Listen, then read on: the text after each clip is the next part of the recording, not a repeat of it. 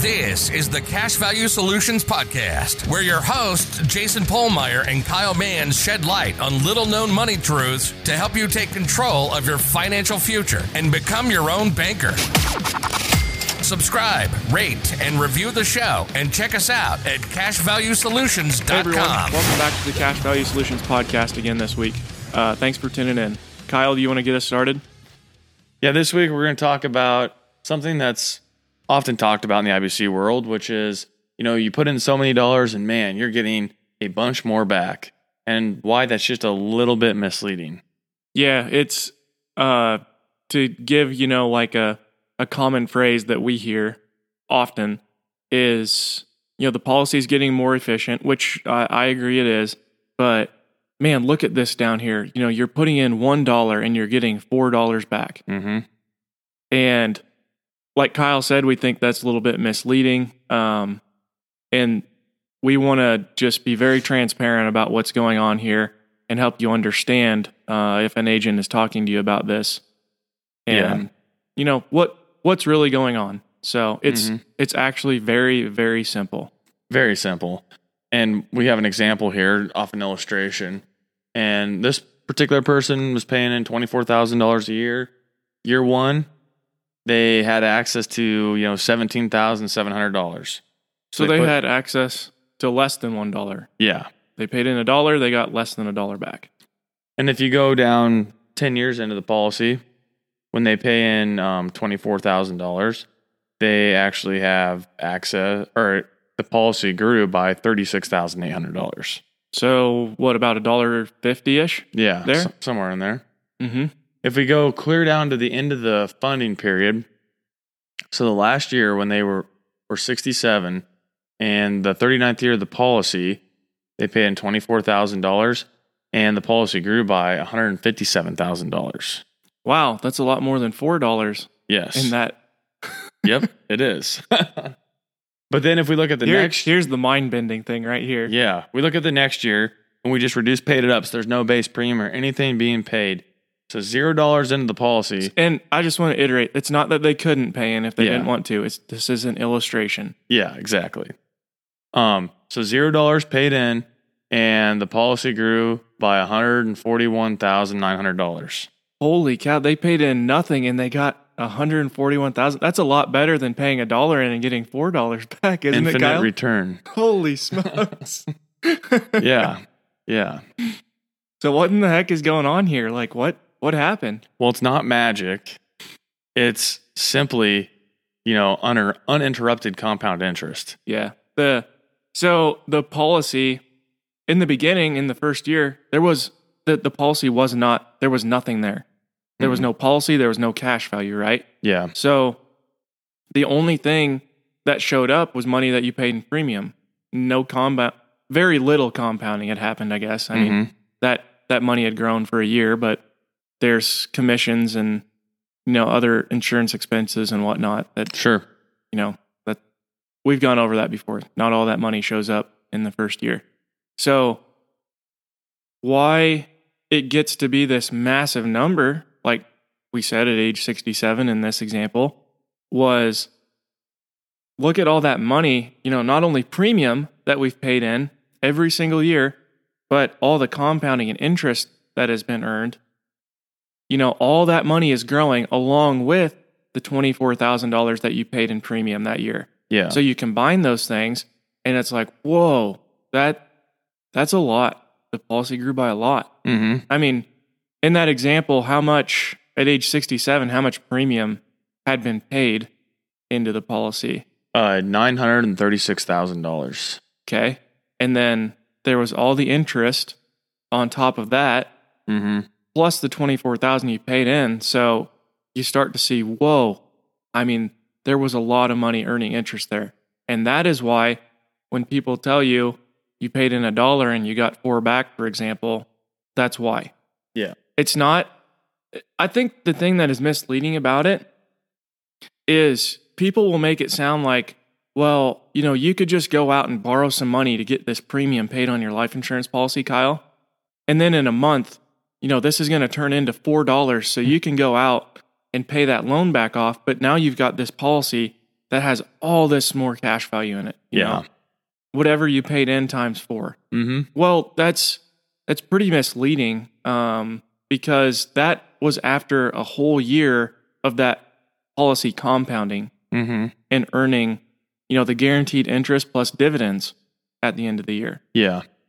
That it doesn't just happen to where, and I'll just use a round number, you pay in $10,000 and $40,000 shows up. No. It's a slow process that you see happening throughout the year.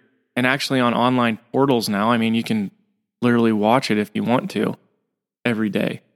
But it's not this thing that, I don't know how that ever got brought up, but it's just like, it's made out to be this thing that it's not, I think. It gets made out to be like a magic money machine. And the life insurance policy. Yes. And it's obviously not, and it obviously doesn't need to be. It just does what it does, and it's just very simple to understand. I guess what's hard for us to understand is, since we're accustomed to using savings accounts, checking accounts, and things like that, is we're always breaking that compound interest. Mm-hmm. And so it's so hard to understand, man, if you have $1 into a policy and then that, it doesn't get, it always is earning interest, like that amounts to a whole lot over your lifetime. Exactly. It's, the concept that I like to illustrate on a graph, and of course we don't have a video here, so I'll just try to explain this as best I can, is when we're using a savings account, we typically build up enough money to the point where we can pay for something. Say it's a gun or a car or whatever it is. We save up that much money, and then guess what? We got it, so we spend the account down to nothing. Then we start over again. Yep, back to zero. So not only is the savings account hardly earning any interest, but we completely interrupted the interest that it was earning by spending that money. And then the taxes interrupt that interest too. Absolutely. Debtors go through this same thing. When they borrow money to purchase something, and then they pay it back over, 3 years, 5 years, 7 years, maybe 30 years. And once that's paid off, they typically borrow more. Now, the caveat I'll add to that is people tend to just keep taking out more loans too before they have one paid off. But You see, they're working back to zero as well. The saver was always working down to zero. They're always trying to come back up to zero. Mm-hmm. They're just working on opposite sides of the line. Yeah. And with infinite banking, what we're doing is we're always growing that. We're building off of zero. Okay. We're paying premiums every single year, every month, whatever it is, however we set up your policy, building up that money. And then whenever we need to use it, borrow against it. So we pull it down a little bit, but we just borrowed against it. So it's still earning, and we systematically pay that back then. Mm-hmm. So instead of working back to zero, you're working back up to where you were before by paying off the loan that your policy was collateral for. And it's the same process as any other process. You're just doing it in something you own and control. Absolutely. You do this when you take loans. You do this when you pay cash. You just don't realize it. Yeah. We're just adding a system here that's more efficient. Yeah. Also kind of keeps you honest too. Because you're seeing the cost of the money by the interest that you're paying to the insurance company. There's also then an outstanding loan that you can see is there. Like when you're just pulling 10 grand out of savings account, like it's just poof. You don't see an interest expense that you could have been earning. The bank isn't sending you a statement that says you owe us this much more money, and by the way, here's how much interest that is accrued against it. I never thought about this before, but it's kind of like using a brokerage account with your grain, your commodities. Instead of selling at the elevators, if you make a bad sale, and the market keeps going up, you don't really see like, well, man, I could have had this much more money. But when you trade on the board and you have an account, you can really see like, whoa, I made that sale and the market's gone up. Man, I could have made another $4,000. Like it puts, either way, it's the same sale. Yes, absolutely. But you physically see it because somebody is calculating it now for you. So, and that's why some people find it hard to pay lots of premium is there's, they like seeing that money in their checking account. And they can spend that money without ever accruing a loan against it. Exactly. Yeah. And then what are they giving up? They're giving up interest. They're giving up death benefit. Opportunity cost. That's really what we're talking about here. Yeah. We need to understand that there is opportunity cost, which you and we were at a point where it's like, opportunity cost. What are you talking about? We're never taught about that, especially like in the ranching industry. We're not taught about like making our own hay and feeding it to cows and like having to charge yourself market price for that hay. Because there's that cost, whether you're, and depreciate that equipment. Yeah, exactly. And whether you recognize it or not, it's there. It's the same thing with your money.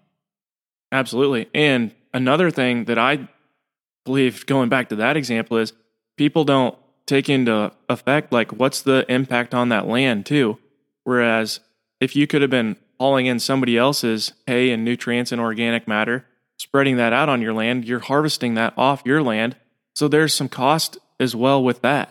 Mm-hmm. Oh yeah, absolutely.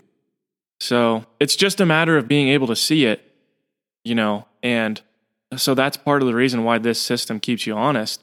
But this is all very simple stuff. I don't know if euphemisms is the right word, but we all have these like parables that we talk in and ways of telling stories about how life insurance works. And then it just becomes confusing to potential clients and prospects that want to do this. They're like, well, man, now I got to research this because I don't understand what that means, when really, just like we explained here, this is extremely simple, everything that's going on. Yeah, and it's simple also once you like understand it and are exposed to it. And that's what this podcast is about, is exposing you to these ideas.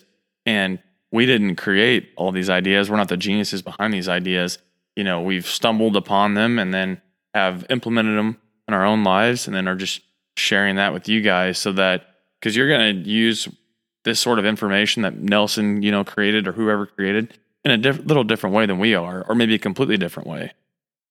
Yeah, it doesn't work the same for everybody because everybody has their own way of doing things. There's never a one-size-fits-all system that works, and that's why like communism and socialism never works. So... Bringing politics into this now, Kyle. I'm just saying, but one size fits all just never works, and we recognize that, and we hope that you can too. So does that also mean that just having the freedom to do what you want with your policy and not having penalties and restrictions and those things also allows you to build a system and use it how you want to? Yeah. Instead of being told how to do it, like we aren't going to tell you how to use your policy. The insurance company isn't either. That's worth something. Isn't it? Yeah, like who knows you better than you? What a thought process. Is it big daddy government? Do they know what's right for you compared to you? It's like in Nelson's book, he talked about, free people contracting with other free people to do what they want. What a beautiful system. You can choose who you want to work with. There's agents that you can choose from, insurance companies that you can choose from. You can choose what you use your policy for, whether you take a vacation with it or you take advantage of a real estate opportunity, invest in your business. Yeah. All those things are up to you. And that's the whole beauty of this process, and why we believe in it so much, and why we felt compelled to start this business, was there's so much BS information out there on money, business, life insurance. Like, it's not right that all this stuff can get railed on like this without there being as other many people out there to try and to counteract it. And to spread the real truth about these things. If you can get past the words life insurance and just start researching infinite banking, holy smokes, I think that you're going to have like a smoke screen pulled away from your vision and like see with more clarity. Like Nelson talked about, this is a totally different paradigm, what you're being exposed to here. Nobody talks about this. No. Something that was very common was, the envelope system. Put money in here and you delegate it towards this, and, you spend that envelope to what? Right down to zero. Yep. And then you start building back again. Yep. My goodness. Yeah, and you're going to be learning this whole time too. I mean, we are still learning what we're doing, like for like policy wise and things like that, like learning our risk tolerance for business ventures and how much premium we can pay and things like that. Like you're never going to know everything about this, and you're always going to be growing, which is the goal. Yeah. Nelson used an analogy with fruit, and he was talking about how you always want to be maturing, because what happens if fruit isn't maturing? It's dying. It's rotting. So what's happening to us? I mean, you see it oftentimes when people retire. Like wither away. They're so sharp and and in decent shape. I mean, it's hard to find people that are in excellent shape in America these days with the horrible food habits that we have. Mm-hmm. But I mean, once you're not working and applying yourself anymore, it's like you start to deteriorate.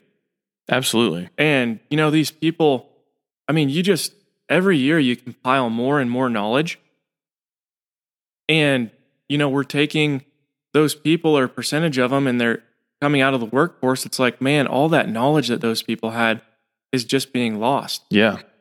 And I'm not saying that they haven't taught anybody, but I mean, you can only teach people so much. It's why you're always learning, why we're always learning about infinite banking and life insurance and, money. And it's just a process, and it takes a long time to accumulate all that knowledge. I mean, you can be the smartest person in the world, but lack wisdom. Yeah. If you don't use that knowledge, what's it do? Like another thing that Nelson talks about, use it or lose it. If you aren't using your talents, your gifts, your knowledge, like you're going to lose it all, and it's not going to be worth anything.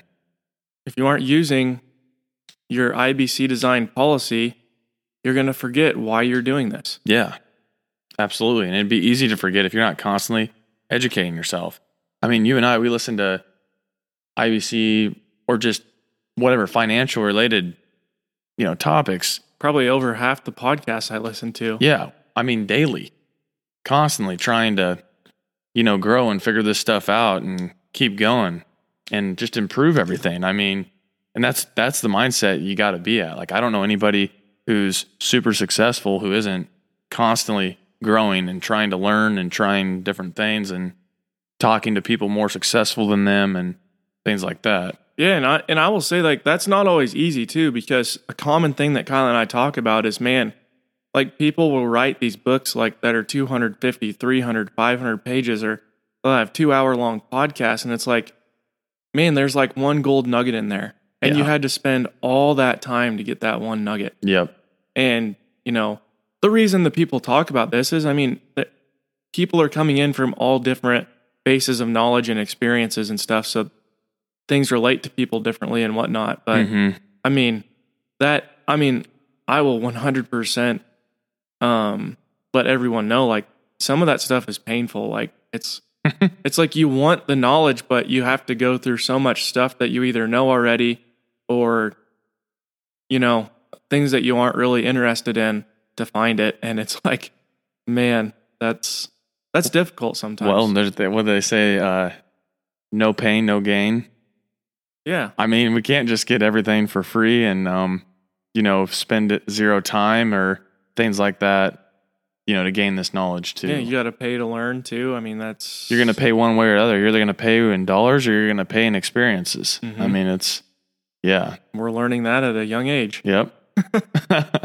Not that there isn't a lot of wins along the way, but no, yeah, absolutely. And if you're not messing up, you're not doing anything. So how do you learn if you're not doing something? So yeah, we had a neighbor. This is when I used to work as a farmhand, and he told me that if you aren't messing things up, you aren't trying very hard. Mm-hmm. And I mean, while you don't want to accept that, I mean, there's a lot of truth to it. Absolutely. So anyways, we got a little off topic, but I think that was still good podcast, Kyle. What do you think? Yep, I think so. Better wrap this one up. So if you guys have any questions or anything, reach out to us. And if there's any topics you'd like covered, also let us know on that too. So thanks, guys, and we'll be back next week. See you next week. This was the Cash Value Solutions Podcast. Remember to subscribe, rate, and review the show. Check us out at cashvaluesolutions.com. And don't forget to tune in next week.